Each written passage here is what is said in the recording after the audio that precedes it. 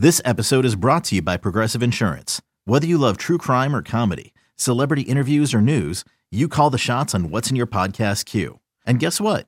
Now you can call them on your auto insurance too with the Name Your Price tool from Progressive. It works just the way it sounds. You tell Progressive how much you want to pay for car insurance, and they'll show you coverage options that fit your budget. Get your quote today at Progressive.com to join the over 28 million drivers who trust Progressive. Progressive Casualty Insurance Company and Affiliates. Price and coverage match limited by state law. This is the High Hopes Podcast. High Hopes! It's a bunch of baseball nerds talking about the Phillies on radio.com and Sports Radio 94 WIP.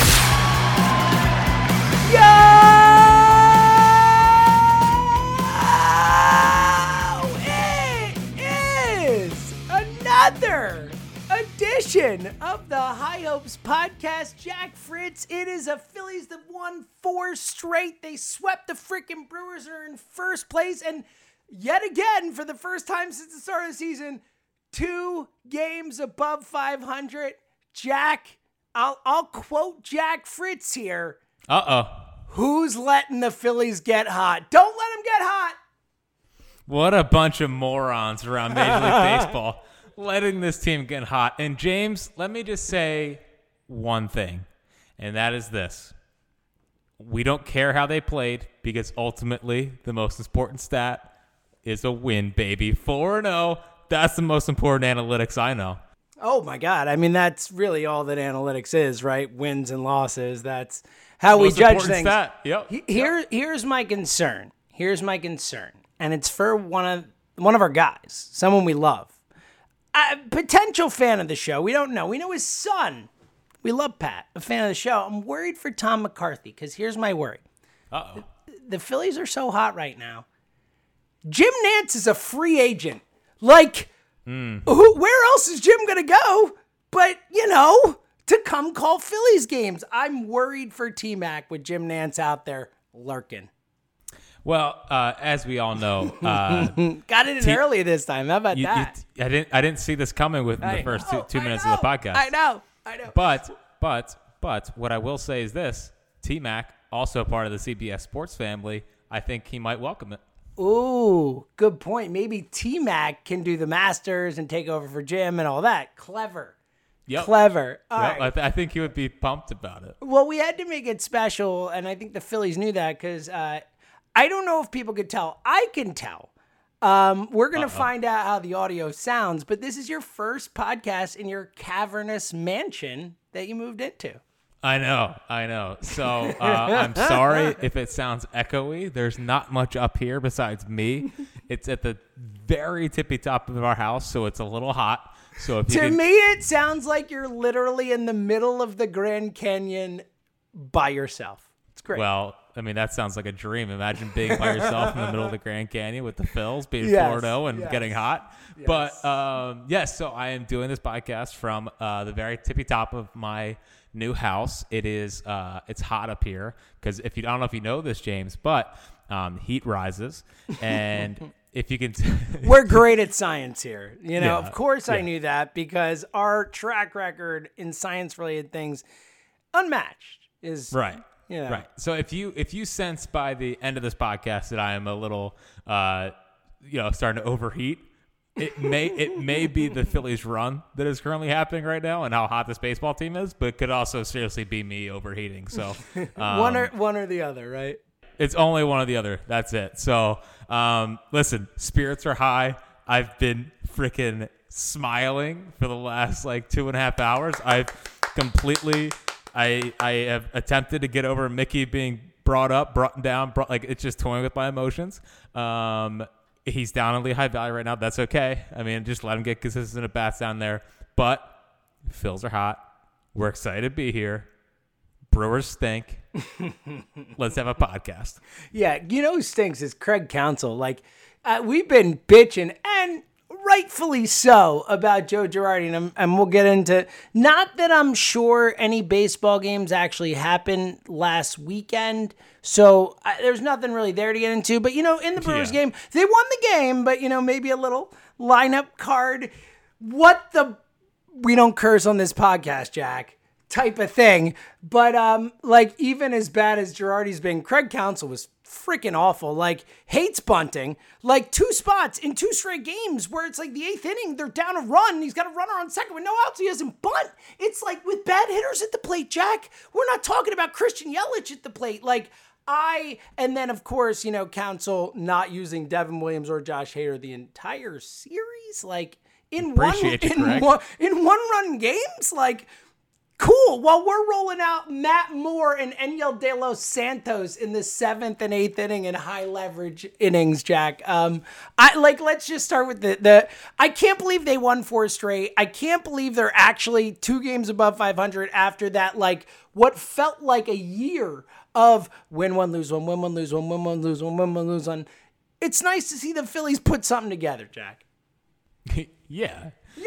And we're gonna completely ignore how it happened, the Enyel De Los Santos of it all, or the one hit after the first inning last night, and just say, hey, 4-0. 2 base runners. You get 5 runs in the first, and you somehow win a game getting 2 base runners the rest of the game. You're like practically no hit. It's terrific. I know, but it's all well worth it. All that matters is the wins and losses, and you take them when you can get them. James, I don't know if you've ever heard this old saying, but hey, it's hard to win games in this league. So you're right, and no less 1-run games, Jack. 1-run games.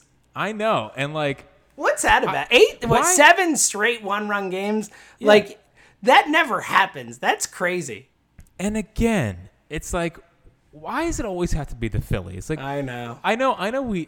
We've talked about this in the past, and we've talked about how we obviously don't watch every other Major League Baseball team, but it sure damn well feels like the Phillies always play the most excruciating baseball games possible. Like, what other normal baseball team is just like, hey, you know what we're gonna do? Yeah, we're gonna reel off 7 straight 1-run games, and then today, not get a run till the 7th on a Bomer homer. Like, I mean, it's just they're the weirdest baseball team. No. And yes, Craig Counsell, not a great weekend, or not great week. And I would just like to say that this is all Ben Harris's fault. Ben Harris, who is now with the Brewers from The Athletic, it's all his fault. He's ruined baseball with his analytics, and that show this weekend, not playing small ball and not getting the best reliever in the sport in the game in Devin Williams. Yeah, I like that. Let's blame Ben Harris. That seems like a good tack to take here. And, look, they do a good job developing pitching. I'll take Ben to come over and get our pitch. I mean, even the bad relievers are better. But, look, here's what matters. This team, we're sitting here. It's May 6th. It's, tomorrow's May 7th. We're creeping closer to June 1st. And this team is not... To your point, what you just talked about, this team hasn't been very good. They've been fine. They've been pretty much average, right? 500, as we talked about, win one, lose one, win one, lose one. And to be sitting here on May 7th with everything that's gone wrong, with a center field position that, historically bad through the first month plus of the season, you assume that whatever they end up doing at that position, assumingly bringing someone in, that by the end of the season, the center fielder's not hitting 100, right? You assume, Alec Bohm, has been incredibly unlucky, but also has not been the Alec Bohm we expected to see. Joe Girardi has been a disaster for the most part. Look, Joe Girardi might not be the all, amazing thing we thought he was going to be, but he's not bad. Joe Girardi is not bad. So, he'll get better. There are a lot of things on this team that you can point to and say, and Segura being hurt, and there are things you can look at and say, all right, they're going to improve. And Dave Dombrowski, if they're good, if they contend, is going to add players at positions of need, which there clearly are. They're still in first place, Jack. That's the crazy thing, is as mediocre as, hole-ridden and massive giant holes that we've ripped apart as they are, they're 2 games above 500 and they're semi-comfortably in first place in their division. That's something. Right. And before we go any further, I just want to point out that if it sounds like I'm not fully enunciating my words tonight, it is because I bit my lip and it's bleeding and it hurts and I can't fully get through what I'm saying without being very deliberate. So if it sounds like... Oh, man. What's funny is I didn't even know. Like, I noticed nothing, buddy. I'm sitting here, like, trying to fully get through, like, saying a word. Man. And then, like, I'm like, it's So like a bubble. you're saying this is your bloody sock game. That's what you're trying to just... No, this, like, realistically, this might be the most gritty performance on a podcast we've seen in a long time. So, yeah, it's so funny. I love how you bring it back to you. Where, I'm like, wow, the Phillies finding a way to be in first place with all these things kind of working against them. And you're like, yeah, but my lip, man. My lip. Yeah, listen, the Phillies are struggling with, the bats, and I'm struggling with my lip right now. It feels like I have a bubble on the inside of my inside of my mouth. So here we go. But we are all thinking about you, Jack. I know. Yes. So I didn't want people to think, hey, Jack sounded terrible on this podcast. I wanted to explain it. I want to get sometimes, James, you got to learn this in the profession that we're in. You got to get ahead of the story. You got to get ahead of the story. And obviously the story out of this podcast is going to be, wow, Jack sounded really bad. What's new, buddy? Just another day at the office. Just another day at the office. But hey, let's get it back to the Phils here. Yes. Enough about me. How about this? Let's make you sound good. Let's put you in your happy place. Your trust tree. Your spot. Let's talk about Zach Wheeler today, and we'll get to everyone else. But not just today, but also like we've seen 3 starts from him this season that were better than anything we saw from him. I mean, the cumulative of what he was last year was very good. The ERA was great and all that. But like in terms of dominance, in terms of hit and miss stuff, all that, like we've already seen 3 starts from this year where he has been better than anything we saw last year. And even today, it felt like he wasn't even like 100% as sharp as he could have been. What are your thoughts on Wheeler and like kind of what he could be? Because he outdueled a freaking awesome pitcher today. Like Brandon Woodruff is like a top 10-ish guy in the league, and he outdueled him today. But I think Zach Wheeler, all right. I think Brandon Woodruff's better, but I think Zach Wheeler's right there with him. I didn't watch those 2 today and say, you know what, I think Wheeler's just kind of pitching above his head. I think he's right on line with Brandon Woodruff. Also, I did think it was hilarious. Did you catch the beginning of the game at all? He throws like 6 straight balls, and the trainers are like, "Oh, well, there's gotta be something." I know, and then he throws like 8 straight strikes, and she's just like, "Yeah, okay." Dude, at one point, he had thrown like 51 strikes and 21 balls. It's like, oh, okay, so he's just perfectly fine. He just had a bad 2-hit. Like he was so bad for 2 batters that the Brewers came out and they were like, oh, he's got to be hurt. I know. No, and Woodruff is was just like the same thing. We'll get to it, but like the same thing with Freddie yesterday. Like Freddie, I mean, we all know Freddie Peralta's freaking nasty, and like he was nasty for the rest of his outing, but they got on him in that first inning. They were kind of able to take advantage of him when he wasn't fully Freddie. Totally. So, but with Wheeler, he's one of those guys that you can kind of tell early what stuff that he has. And I don't think it's a coincidence that Nappy was behind the plate today. Let's just put it kindly. The day after JT makes this like unbelievable athletic play to swipe tag Fat Dan Vogelbach at the plate, jumping up, and like a play that like 1% of catchers could possibly make, and you're like, yeah, but Nappy, better game caller. Well, JT is a very good defensive catcher. He's not a very good game caller. No, it's fair. It's fair. There can be 2 different stories. But like the thing that I love about this is what's been my problem with JT and what I like about Nappy is that Nappy consistently sticks with the fastball and makes sure that those guys are comfortable with it. They can spot it to both sides of the plate before working in the other pitches. The first 3 innings today, I don't have the numbers on me, but it felt like 80% fastballs from Zach Wheeler, whether it was his 4-seamer, whether it was a sinker, or whether it was that cutter slider thing that's somehow is still like 93 miles an hour, which is ridiculous. But like for you to pitch deep into games and for you to to be a good major league pitcher, you have to be able to spot the fastball at both sides of the plate.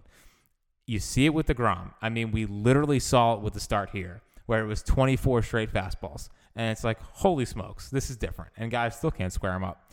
That's when Wheeler's at his best, when he can spot the fastball early, both sides of the plate, and then work in the other stuff. Because his curveball is not great. He doesn't have great – he can't command it very well. But when you play it off of being able to spot a fastball in the outside corner, spot a fastball in, and then drop the curveball in, it's good. Changeup, same thing. Like, his changeup's not great. It's a fine pitch when it's working off of his fastball.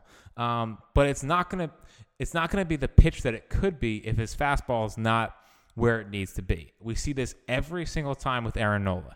Aaron Nola needs to command both sides of the plate with his fastball early, or else if he doesn't have it, then that's when we see the like 3 curveballs in at bat and 2 changeups in at bat. Like, that's not when Aaron Nola is at his best. Aaron Nola is at his best when it's fastball both sides of the plate. So my problem with the JT called game is that he tries to get cute too often, where he tries to fool hitters with off-speed stuff, when it's like, yo, stick with the fastball and stay with it, and then work in the other stuff off of that, not try to fool hitters off the time. Sometimes the fastball is good enough. And what Wheeler did today, when I looked in the 7th inning, he was like 65 to 70% fastballs, whether it was a fastball, 4-seamer, or his sinker. And that's a good plan of attack for Zach Wheeler. It's freaking 98 miles an hour. Use it. Use it. It's 98. Just stick with it. It's a good pitch. It's hard to square up, all of that stuff. So, I mean, you can tell early, though, when he's off. Like, if he's able to come out and spot the fastball, it's going to be a good day. If he can't, and if you're seeing 3 curveballs in the first inning, it's probably not going to be a great Zach Wheeler start. So, but from Jump Street today, fastballs. Because you want to know why, James? That Brewers lineup stinks. Yeah. And you better just attack them with fastballs. I mean, they had the Taylor guy batting 3 today. Yeah. No, it's not great. Yeah. There are guys, we always kind of joke about how, we watch every Phillies game, but, like, we also watch a lot of baseball. Like, as we're talking, I'm watching Pablo Lopez pitching the Marlins Diamondbacks game. Pablo's a Jack Fritz guy. I love Pablo. I own him on a fantasy team. Maybe thanks to you, maybe not. But we watch a lot of baseball and stuff. So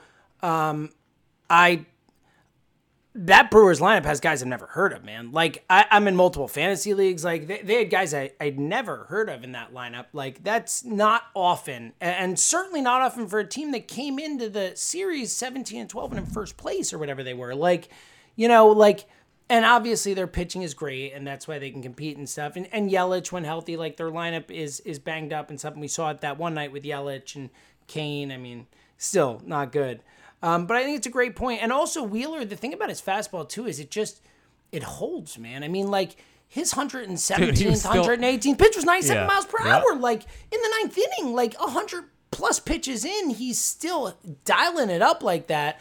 And I joke around with you about the JT stuff, but I actually think that's a really, really valid point. Like, Wheeler's best pitch is his fastball. Like, that's it. Like, that's his best weapon. Like, why wouldn't you use it more often and work off it? It really does make a lot of sense. And, when you compare it to the Nola stuff, it's interesting to watch because I do think, look, I mean, JT is the best catcher in baseball for a number of reasons. And I know you're not disputing that. I know you're not. But I do think this is an interesting thing to watch because it could be like something he needs to work on, Right. And again, like, I'm very happy JT's here. He's like hitting the crap out of the ball. He's been awesome. He's in plus 900 OPS. He's been awesome. He's been unbelievable. And the defense stuff, obviously, the wild pitch in St. Louis was not characteristic. I'm just saying, like, he doesn't call a very good game. And it's something that, I hope that he works on. I mean, he's obviously a student of the game. But sometimes I think he thinks of how to get himself out rather than catching a game and calling a game using the pitcher's strengths. Like, I don't know. It's just something to monitor. And personally, I think Knapp calls a good game. I have always thought Knapp calls a good game. When I watch games, when I watch games, I like to kind of go through the sequences with the pitcher and just try to say I would go this here, I would go this here. I don't know. It's just how I watch, and I think it's fun. And it feels like I'm more in line with the Nap game plan than I am the JT game plan. And I think Nap has done a really good job this year. Obviously, he's not the best at the plate, but I mean, you saw today. I mean, he literally just put 9 innings of shutout ball for the first time since 2014. I mean, that says something about the guy they have behind the plate. So, it was a beautiful day. But with Wheeler, I still don't trust him start to start. I mean, I think he's always going to give them a good solid performance, but I don't know if I trust him to make the jump to where I can expect 7 innings, 3 runs or less or whatever, and kind of do what aces do. He's still not consistent enough for me. We obviously saw with the 31 pitch first inning the other day, and he did bounce back. Yeah, that wasn't a gutsy performance to have that 4-run first inning and still go 7 and only give up those runs. I was impressed with that, but I agree. He's not.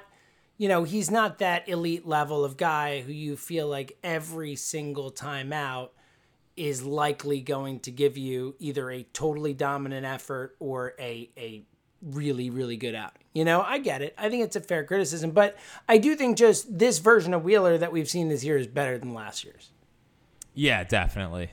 And I do think that a lot of that has to do with Caleb Cotham. Buddy. Well, because Wheeler buddy. It was hilarious quote at the time, but I mean, part of the reason that he said he signed here was because he liked the Phil's analytics department, and I don't know really what that consists of, but obviously we know Cotham is a driveline kind of, it's funny. He pitched in the major leagues, but he also believes in the driveline stuff, so I think it's almost a perfect mix. But definitely into the data, and given Wheeler's propensity to like the data stuff, I think a lot of his success right now has to go to working with a guy like Cotham and helping him kind of get to this next level. And it's funny, I talked about how his 99 never felt like 99, but this year, whatever adjustments they made to his fastball to increase the spin efficiency, it really, feels like a legit 99. All right, so since we last talked, Nola's been Nola. Chase Anderson, is what he is. Vinny giving us the best outing we've seen from him in a while. Look, I'm not at all expecting anything from Vinny, but what did he do in that outing that they can try and replicate? He was really good. He pitched really well in that game. Yeah, and listen, I would love to say, here's what he could do to replicate it again, but it's just we've seen it too many times. It's we've seen him have a good outing and then be Vinny again. That's the problem. Yeah, exactly. Well, so that's the problem that he's part of the rotation right now too. That's a hole, Jack. Well, first off, I mean, Matt Moore shouldn't see the rotation over Vinny. Agree. And that's crazy. And look, I like the quote about Matt Moore. I saw Destiny Legardo tweeted out that was he's I just want to be a part of this team wherever they want me, a long man, bullpen. I don't care. I haven't been on a good team in a long time. This is fun. And I thought that was really cool. I appreciate it. But he's clearly not someone who can start games for you. And in reality, he's probably he should be what David Hale is. What David Hale should be, excuse me. Because David Hale's somehow getting high leverage innings still for this freaking team. David Hale, not a major league pitcher. That is very clear. That guy should not be on any roster, much less a potential playoff contending roster. But Matt Moore should be what David Hale theoretically is. A guy you can bring in kind of in any situation to give you if you're losing 8-2, give Matt Moore the ball. Let him give you 3-4 innings. Whatever, that kind of spot. But and I know he had to take down, as Gabe would say, high leverage innings the other night. And look, Matt Moore did a good job. The leadoff walk, gets a double play, strikes the guy out. Nice job. But I think Matt Moore theoretically should be what David Hale is supposed to be. Instead, David Hale is like Joe Girardi's child or something. He's I got to get him in massive high leverage spots. So yeah, cool. I don't know. I don't know if that's the best sentence you said. You know what I mean. What David Hale should be like. Matt Moore should be the mop up guy. Like he should be the guy in your bullpen who's there for those spots where you just either are way behind in a game or you're up 7 runs and you don't want to waste an arm. Like he's that guy. Like that's who he should be right now. So you're saying that shouldn't be Spencer Howard in Colorado? That shouldn't be him. Dude. Yeah, I know. What a. Girardi's been so bad. Like Girardi's been so bad. He's just been bad. Yeah, like, it is what it is. Yeah, he's only managed this team for 92 games, 91 if you don't count his graduation night. Because I guess he really didn't manage them that night, his daughter's graduation. But like, so I'm willing to give him time, like I said before. But like, you'd be fooling yourself to say he's done a good job. Yeah, I haven't been like a fan, but ultimately it comes down to making making pitches and doing jobs. I mean, you saw it the other night with the Matt Moore and Eniel De Los Santos. It's like, okay, well, listen, sometimes guys have to step up. I mean, Eniel hadn't been in the big leagues in 2 years. Pumping it at 96, Jack. Yeah, I'm not. No, it was. He almost gave it up. It was first and third, 2 outs. He hit a guy. It was terrifying. He got through it. Matt Moore, a much cleaner inning. Yeah, well, he got lucky too with a dude, double play. It was all lucky. It was 6 lucky outs as far as I look at it. Yeah, it was one of those nights where the baseball gods were like, you know what, you guys deserve this. Yeah, you know what, we feel bad. We've been pretty hard on you guys lately. I know. It's just so funny. Like, if we did this podcast 2 days ago, we're destroying Girardi. Think about it. Yeah. I mean, as we should have been. Again, dude, like, I know that the all the excuses we're hearing in the, computer and blah, blah, blah. Like, that's bad on Girardi, man. Like, this guy's been a manager in the big leagues for, like, 15, or, for a 15-year period, a year with the Marlins, 10 with them, a couple years off with the Phillies now. And he played in the league for, well over a decade. Like, that's bad on Girardi. That's like a lack of attention to detail. That's a lack of systems in place to check things, like all that type of stuff. Like, that's bad. He should feel like an ass for that. Yeah, and it was definitely bad. It's just like I care way more about pulling Nola after 80 pitches. Of course. Or bringing David Hale into 3 straight high leverage situations. Like, yeah, seems like a mistake. How about that? I mean, how about that? I know. No, I know. And ultimately, like, the thing that made me the most mad about the Eniel fiasco or debacle was that Coonrod had to take down 5 outs. I know. I mean, and that could. I mean, obviously, it took him out of the next 2 games, so they couldn't use Sam. And they had to do the same. I mean, Hector, obviously, the 40-pitch inning the night before, he's out because of it, and like, then you've got your basically with, those 2 in Alvarado, you're honestly only 3 relievers we really trust with Archie Hurt and Connor, kind of, hit or miss right now in terms of when he can pitch. And I don't blame him too much for that rain outing. Like, that was a tough spot. Like, it was pouring. Yeah. Like, I have faith in Connor Brogdon, but like, when you have Coonrod and Neris, who are 2 of 3 or 4 guys you trust, like, and they're just out for a couple days because of what they had to do, like, that's a tough spot. No, it is, and I get it. But here's the thing: is that if you manage your way into a situation where in back-to-back nights you need your guys to get you 5-out saves, like, that's a problem. Yep.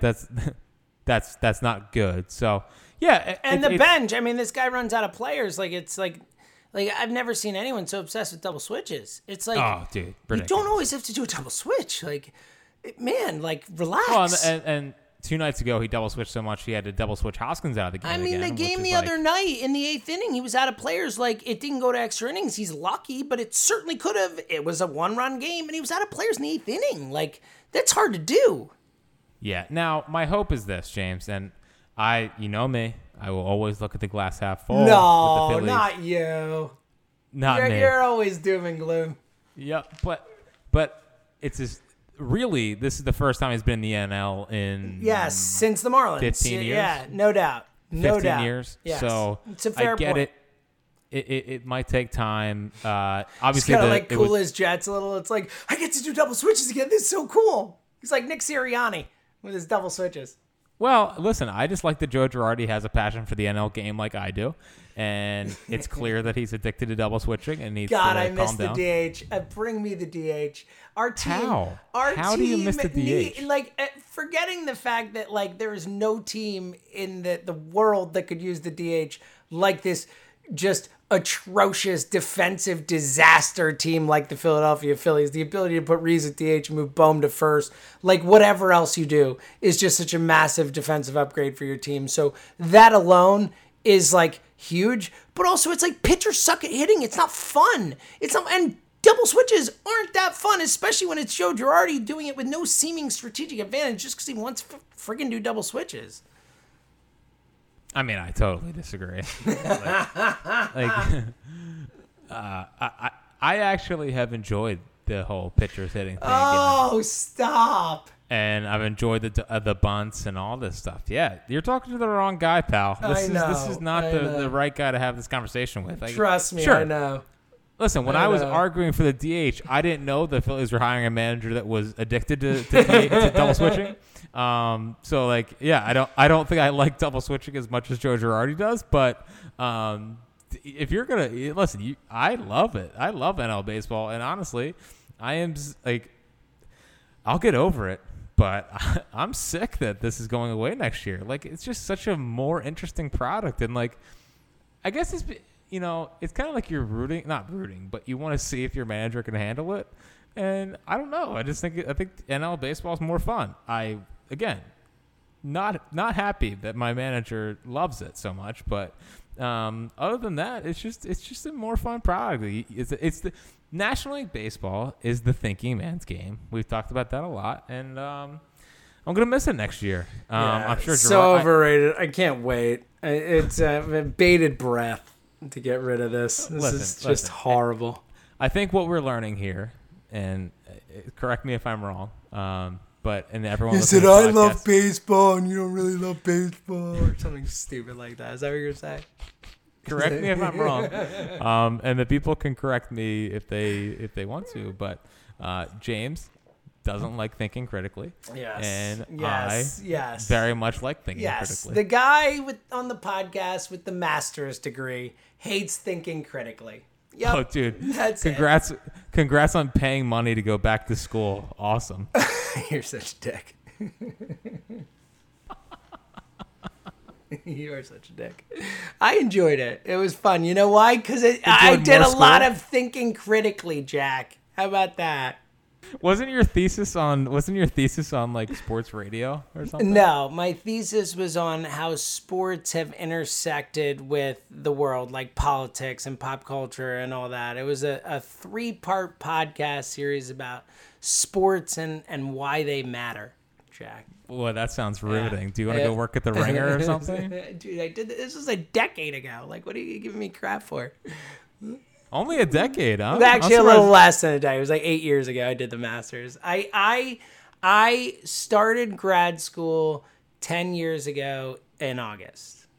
You know what I was doing 10 years ago? You were a child. I was dominating learning the how to Westchester drive. High School baseball You were learning how to drive, probably. No, I was 18. I was a professional driver at that point. Oh, big time. Look at you. Professional driver. All right, it's quickly. Because we mentioned that, first of all, can we quickly, Dave Dombrowski definitely had some clear misses this offseason, I don't know, Matt Moore and Chase Anderson. But, make some trades, Dave Dombrowski, because getting Jose Alvarado and Sam Coonrod for Garrett Clevenger and Carson Ragsdale is two unbelievable trades. How do you get those two guys? Sam Coonrod has been amazing for this team, Jack. Well, we don't slander Carson Ragsdale around here because one member of this podcast did compare him to Dylan Betances, so that felt like a shot. But that was also apparently... Well, the Coonrod trade happened before Dombrowski was hired anyway. Oh, so that was, really? Yeah, that was strictly Ned Rice and the analytics. I was also going to say before that actually I was going to say before, not to give Matt Klentak credit, but now I guess is either Klentak or whoever making that trade, but also the Zach Wheeler contract is looking pretty damn awesome right now too. So just, Throw it out there. And Alec Boehm did hit a go-ahead home run today. And Aaron Nola is an ace that they got for $45 million over 4 years. I mean, coming around on Matt Glensack. And he hired Brian Barber. And they brought in all the driveline guys. I don't know. But there's also He wanted to keep Gabe Kapler. Well, might have been. Imagine Gabe and Caleb Gotham together. All right, I got a question for you. Oh, quickly, before I forget. And then I got a question for you and some other stuff. But Quinn Hurt, who in the world taught this guy to bunt? Like, I mean, what are we doing? Dude, I was watching it. I was like, I swear to God, I, who was a pitcher my whole life, was taught how to bunt better than Roman Quinn. Of course you were. We all were. I was taught in Little League not to hold the bat like that when I'm bunting. Like, what's that? And especially, like, this guy should be a freaking savant at bunting. Like, this guy should be like Brett freaking Butler. Like, he should be able to put the ball wherever, drag bunt, like drop bunt, like do everything with a bat you could possibly do, because that's what his like best skill would be. Like, this guy could get on base all the time if he were a great bunter. Like, and he doesn't even know how to hold the bat right, Jack. Yeah. Here's the thing. Roman Quinn is not a very smart baseball player. No. I mean, the guy's been thrown out at third base more times than I can count. With two outs, no less. Right. So, yeah. I mean... And yet he's better than Odubel Herrera, which is like, how about it? I disagree. But I the thing that sucks, and like, I don't want to root for Odubel at all, and I wish he wasn't here, and I wish his leg was just permanently caught in the in the fence the other night. Like, I mean, he hit the ball hard today. Oh, whatever. Wow, he hit the that's ball all I have to say. I don't like rooting for him at all. I wish he wasn't here. He's bad. All that fun stuff. All right. Well, here was where I was going with it, and obviously, Roman Quinn hurt. Drink. What else is new? Drink. But the whole Maton to center field thing, like, where do you stand? First of all, obviously Maton has cooled off a bit, but like, has been a nice find for this team this season in this spot. But like, what are your thoughts on Maton, the player, but also the idea of taking someone who's never professionally played the outfield and putting him in center field with like a couple weeks of practice in drills and stuff? Like, I don't know. Like, you're more of a you play baseball at a higher level than I did, but like, that seems ridiculous to me. And look, there's some natural athletes, some guys, and look, if you've played baseball your whole life, you've fielded out fly balls before, you've shagged fly balls, you've done all that, so it's not like totally foreign to him. But like, this just feels like a stretch to me, Jack. Yeah, you know what though? Like, here's the thing: is I've watched Brad Miller play right field, I've watched him play left field, and he can't. He's a terrible defensive He's player. horrible. Like, Nick Maton would be 1,000% better than that. Just because he's young and athletic. Is that basically right? Like, he's definitely athletic enough to get the job done. Like, there's no doubt about that. So right, if he were in left or right field, I'd feel better. Like, we're talking about center field. Yeah, no, and but I, in my gut, honestly, James, I think he could do it. Wow. I think. All I right, do think this is making me feel better. Because look, I'd rather him in lineup than any of the guys that are rolling out there, obviously. Yeah, I mean, it would be nice if he got more than a hit this week, but he honestly can't win them all.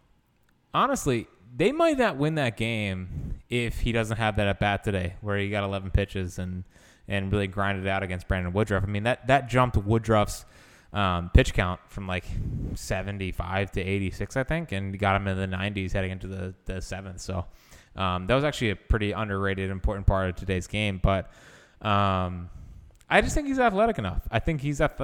I've seen his movements in the field. I've seen his instincts going back on balls, and it wouldn't be the best scenario, but I think he could do it. If they asked him to do it, I think they would do it. But I really just think, and I just think I think they want Odubel out there, and I think until he proves them otherwise, like, he's going to be out there, and it's unfortunate. But here, the dilemma that they're going to face is Segura's back tomorrow night. Brad Miller has to stay in the lineup. Like, do you really want to keep Maton up here to get 4 bats a week, or do you want him to go down to the minor leagues and play every day and keep him fresh in case there's another injury? Like, I almost would rather do that because that gets him more consistent at bats, keeps him hot. If there's another injury, then they can send him, they can bring him right back up, and he should be fresh enough to play rather than just grabbing him off the bench. Like, being a bench player takes a long time to get used to the routine and used to getting in that spot. Brad Miller's got it down. Our good friend Kevin Frandsen obviously got it down. But those guys have been in the big leagues for a decade or 5 to 10 years, whereas Maton's a rookie. So if I'm them and I'm weighing, do I want to keep Maton up here because he's obviously one of the 26 best players and he would make our team better? I get that. But also, I don't hate the idea of sending him down, leaving him in AAA, and letting him get consistent at bats. And then if something goes wrong, then bring him up here rather than just sticking him on the bench and saying, hey, you're going to get 4 at bats this week and sometimes be a substitution on defense when Girardi decides to double switch. So it's a tough decision, but I lean more towards the AAA. Yeah, I get that. I do. It's hard to say when you're a team that's trying to make the playoffs and has a disastrous bench. I mean, like, let's be real. I mean, it's horrible. I mean, Matt Joyce, I was in for Matt Joyce year 15 or whatever. Like, whoops, that guy stinks now. Like, he's cooked. Like, and he's hurt now anyway. But like, I mean, like, Ronald Torreyes is not a major league quality hitter. Like, he's a fine defensive player, but like, he's not. Like, so like, I get it, but they're so thin, man. And like, organizationally thin. Like, they can't just say, all right, like otherwise, Maton wouldn't be the only one. Like, they don't have guys that can just cycle in and say, all right, well, you're our new bench guy and you're going to be good at it because you can hit. Like, they don't have those guys. And that's an issue. And I think roster depth is a real issue for this team. And obviously, I think they're going to fit. If they can stay in this and compete, I think they'll fix it with some moves. And there are moves to be made and positions that can be helped. But I mean, I don't know. I get the point. Like, developmentally, certainly, I get the point. And also just the idea of keeping him kind of locked in. But I don't know if they can afford to. I get it. I just don't know if they can afford to. I think he might be more valuable as a pinch hitter, as a pinch defensive player, as a guy who gets to start, a couple times a week if you can get him in center field, whatever. So I don't know. It's a tough one for me. I get what you're saying. But I'm a little conflicted on it.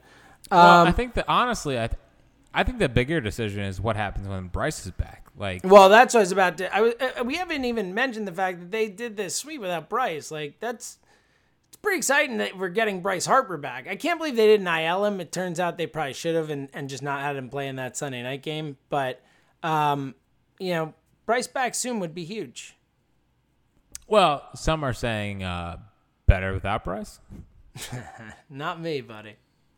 Not I. Never. Not one I would of those never people. say that. I'm just so bummed. It's the most locked in we've seen him, like, potentially since he's been here, and certainly to start a season here. And yeah, but he only missed a week. No, I'm not worried about missing. Like, it's just a bummer. He has to get re-locked in, the timing, all that type of stuff, and getting hit in the face is no joke. So, like, I'm just bummed about it. Like, he'll be fine. Well, he did get thrown out of a game. Yeah, that was fun from the bench. He's locked in. That's true.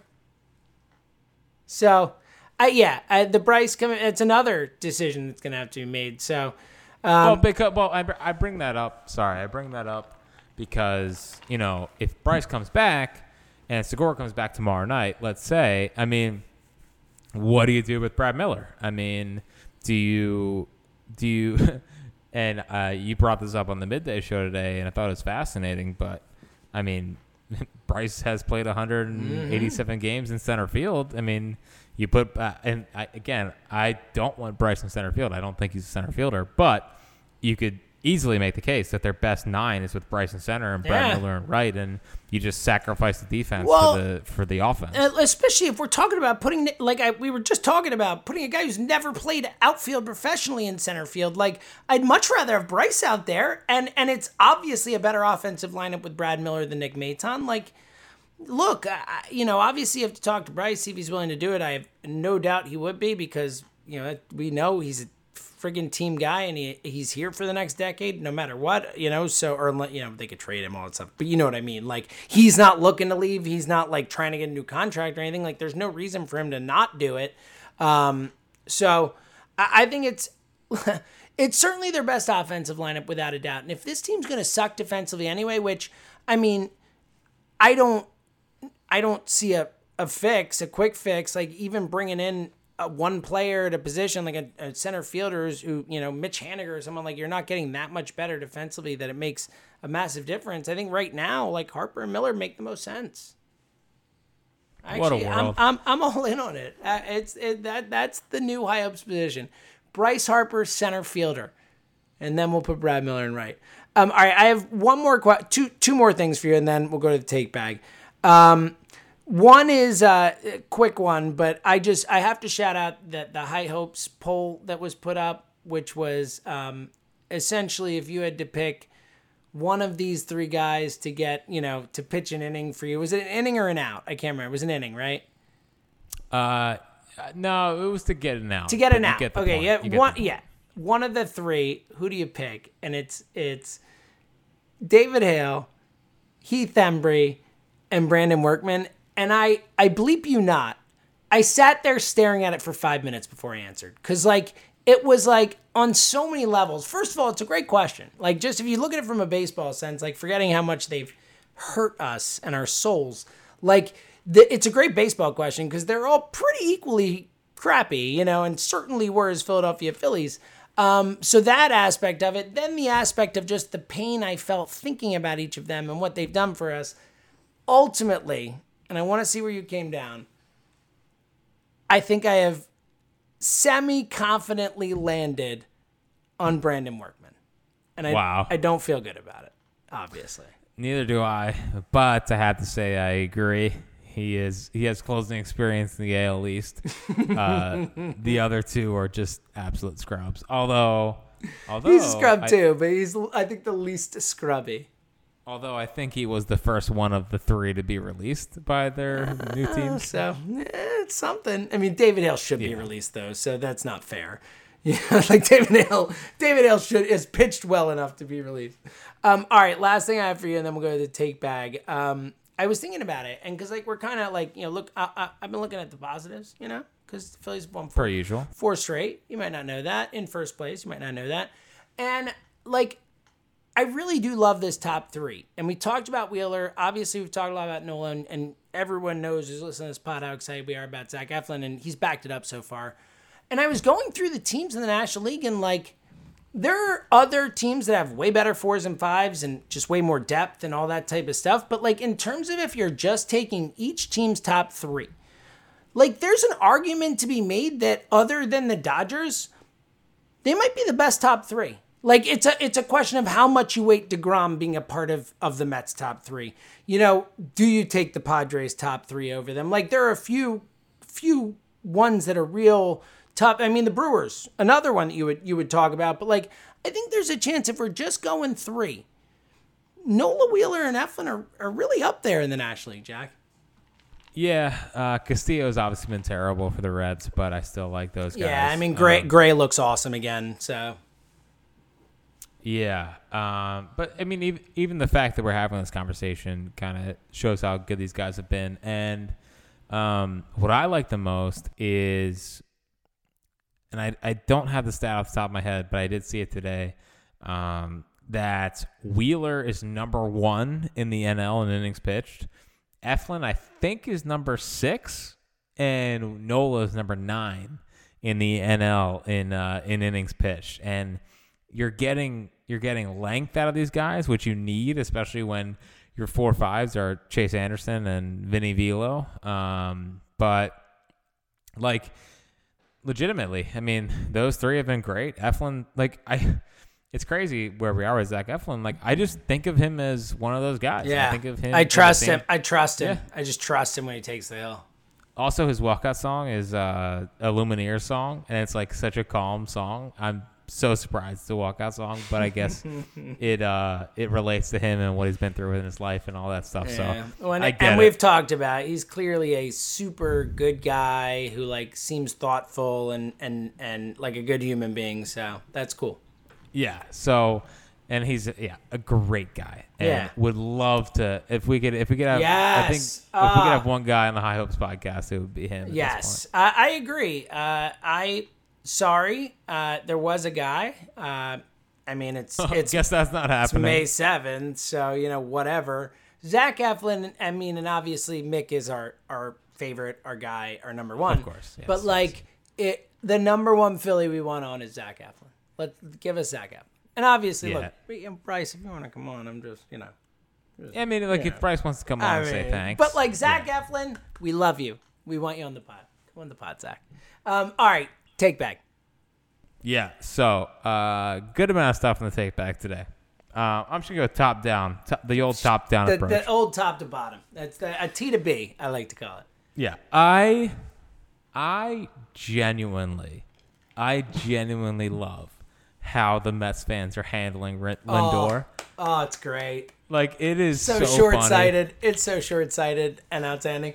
I mean, it's not a surprise when you see the videos of Giants fans reacting to the Devontae Smith pick, and then how Mets fans are handling Lindor. Like, New York fans just can't handle it, man. I get it. Yeah, it's just so funny. Like, I saw a picture today of him in their AAA hat. I mean, it's just amazing. It's awesome. It's just awesome. It's so sad. Like, this guy's generational. I love it. Well, could have used to be generational. Yeah, no, and now he's bad. You're right. He's a Met now. That's what it is. So obviously, and I feel like, and James, this might be another High Hopes position that we're running by you. Ooh. I love when you throw them out there and just we'll find out. I think that this podcast is Hector's Protectors. So going back to our old, if they had the Wolf Pack and the Padilla Flatia and all that, we would go as Hector's Protectors. And because I feel like it's deeper than those fan groups, like because this is like the onslaught of Twitter and callers. I feel like we have to protect Hector Neris because Hector Neris is definitively good. He has like an ERA of 1.8 and is striking out over 11 guys per nine and walking less than 3 per nine. Like, can we please leave Hector Neris alone? I don't get why every day has to be a Discord. It's almost as annoying as is Aaron Nola and Ace conversation. Like, I think I genuinely hate the Hector Neris one more. But I will say, if he does falter here, I do think Coonrod would be a really good closer, just from the standpoint of like he comes in, he's fired up, he's like excited to be there. He tried to fight the Mets, he tried to fight the Cardinals. I don't know, James. I like that in a closer. So if Hector does falter here, I will endorse Sam Coonrod for the closer position. Yeah, Coonrod definitely has that feel, dude. Like he's like fire and brimstone, and I love it. And also, the 97 to 100 on the reg is, it helps for closers. But the Phillies closer is Hector Neris. And Hector Neris is a damn good baseball pitcher. And potentially the most maligned for bad reason guy in this city. Like, for some reason, it's like people are just waiting for him to fail. People are just like, anytime he gets the save, and people are like, well, he went on those base runners. It was scary. I thought they were going to lose. Like, but they didn't. They didn't lose. He got the job done. Like, do you remember Brad Lidge? Do you remember Life on a Lidge?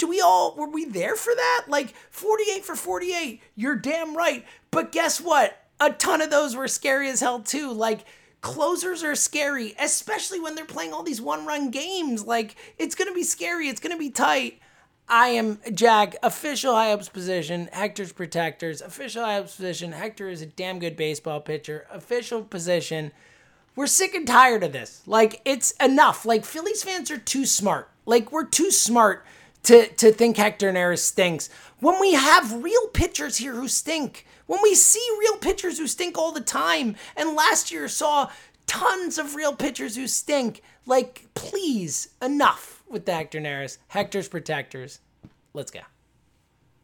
Yeah, it's just insane. Like, Hector is good, and now he's starting to throw a slider more and more, and the fastball's back up to 95, and the split is the split. But and dude just gave us a 5-out 40-pitch gutty save. Like, come on, like enough already. Yeah, and everyone's like, well, what about the bases loaded? I know. It's like, oh my God. I know. Oh God, yeah, and I disagree with you on Phillies fans. Moving on. All right, well, yeah, you're right, because High Hopes fans are definitely not the ones saying there's this. a difference. That's fair. There's a difference. It's fair. I thought Vinny Velo smacking Yelich on the butt on the way to first base was hilarious. It was great. It was terrific. Like one of the most underrated Vinny. Like he was so cocky, dude. He was feeling it. You pointed out to me. I hadn't heard it. Jack comes in the next day. We're at work the next day, and he's like, "Did you hear Vinny's post game speech?" And I was like, "No." He's like, "You gotta listen." And I listened. And like he's dropping S-bombs, and it was just he was like feeling it. He's like, "My bleep was good tonight." Like it was. You could tell like Vinny was. And he seems like a good guy. Like all the crap we've given him over the years, like he's always been there. He's always answered questions. He's always took it like a man, and he seems like a good guy when things are going good, and he seems like a positive guy to be around. So, yeah, that was fun. Yeah, it's funny. I like Vinny a lot. And yeah, he's obviously frustrating, but overall, he's a good dude, and he tries hard, and he just has been frustrating, and I get it. I fully get it. But his changeup was actually awesome the other night, so I hope he uses it more and more. But who knows? So I have this working theory that I'm excited to kind of see how it develops. I love the unveiling of a theory. Big fan. I love that they are in this much one-run games. I know it's excruciating for the time being and sitting there and watching it and like wanting to pull your hair out, but like it should be good for team growth that they're in this many one-run games, and the fact that if they're good in them, that it should give them the trust in themselves that, hey, we're good in these games. We know how to win these games. We've been in that. And, like, I looked at the top 5 teams in one-run games, like, in 2019, back when baseball was real. And it was all the teams, like, every team that won 95 to 102 games was in the top 5. Yep. So, I think it's important, and I think they got to figure out how to win these games. And the fact that they are kind of winning those games is good. And I think getting it out of the way early, hopefully it can lead to more success as the year goes on. I love this take, this theory. I was actually going to mention it before when we talked about the 7 straight run games, like a variation of it. The idea that what I was going to say is every year, and it's anecdotal, but you just confirmed it with last year at least, or 2 years ago when they had a real season, that every year the teams in the playoffs, when you're watching playoff games, are always like, and the Diamondbacks were 35-15 in one-run games. Like, you hear it every year. Like, every year, those teams that played in a bunch of one, and that's not even enough one-run games. They're usually even more than that. But, like the teams that play in a bunch of one-run games and have good records in one-run games. And, yes, there's luck involved. It's a year-to-year thing sometimes and all that. But, like, I agree with you. I think it matters. And to your point, I think it builds that, like, muscle memory of, like, we know how to win one-run games. We know how to gut these games out. We know how to come back when we're down a run and get a one-run lead and hold on. We know how to lead 5-0 in the first and hold on for dear life and win a one-run game. Like, I do think that stuff, especially as it accumulates, matters. Yeah, and we are on the same page tonight, man. This is like too agreeable almost. I know, but it has been a little while in between pods, so it's true. I don't. Yeah. It's so, true. But I think it's something to monitor going forward. I don't know if it's going to completely translate over. Team has been frustrating, but hopefully that they can start believing in themselves as, a team that can win close games. I bought MILB TV, James. Well, let's tell everyone what you did. You were at work and you turned to me and go, "Hey, should I spend the money on MILB TV?" And I was like, my response to you was, "I'm shocked you haven't already." Like, I don't even know what you're asking me. Like, just do it, of course. Yeah. So I'm all in. I'm excited to watch some Phil's minor leagues. Yes. Yes. Yeah, it's just getting more and more nerdy as we go along. Watch my boy. I need weekly Casey Martin updates. I'm that's my guy. Hashtag my guy. Well, he had walked in 3 straight plate appearances, of course and he then did. but then he struck out in 3 straight. So Well, he's even out. It evened out. Hey, it's a 500 on base percentage, Jack. Think about it that way. How about that? Speaking of things that actually matter, Mick Abel was up to 98.5 miles an hour. Yeah, and he had a max spin rate of 2,700 RPMs on his four-seam fastball, which is freaking ridiculous. So, I couldn't be more giddy for Mick Abel. I'll leave it at that. I'm not gonna jinx him. I'll try not to jinx him. But yeah, keep him out of the bio, all that good stuff, please. I mean this. Please. I mean this. Please, I mean this from everyone, please. And most importantly, Mick. But I mean this in the most sincere way possible. The day Mick Abel makes his major league debut, I will shed a tear. Like, there's no doubt in my mind I will shed a tear. Yeah, okay. Let's hope that he's not making it for like the Royals, right? Don't even say that sentence right now. That's the worst thing you've ever said to me on this podcast. He won't be. Not even Dombrowski. Dombrowski's Mr. Power pitcher, Jack. He would never let this guy go. He's going to trade Casey Martin for someone and break my heart. That's what's going to happen. Yeah, whatever.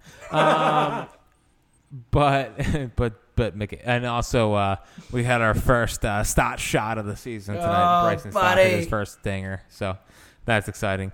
Do you think that John Middleton was right for not trading Zach Wheeler for Babe Ruth? I mean, what has Babe Ruth done lately?